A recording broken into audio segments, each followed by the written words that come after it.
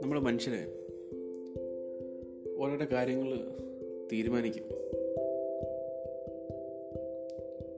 എന്നിട്ട് നമ്മൾ അതിനുവേണ്ടി കുറച്ച് ശ്രമിക്കും.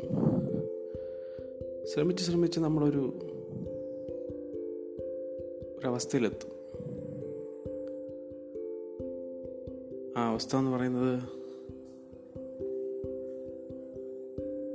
നമ്മളെ കൊണ്ട് അത് പറ്റത്തില്ല എന്നുള്ളൊരു തോന്നലാണ്.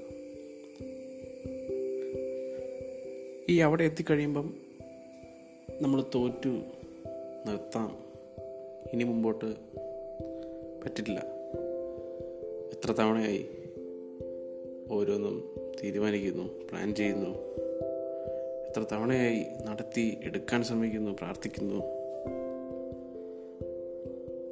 മടുത്തില്ലേ?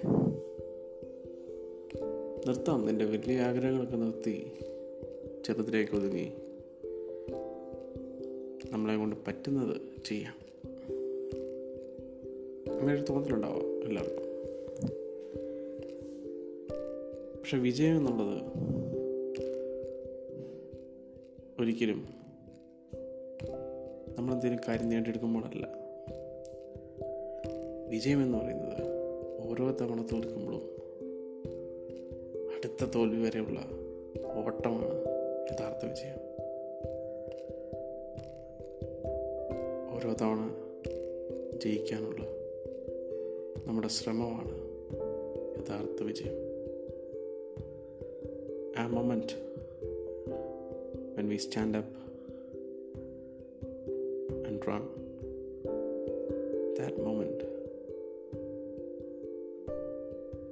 that single second is called success.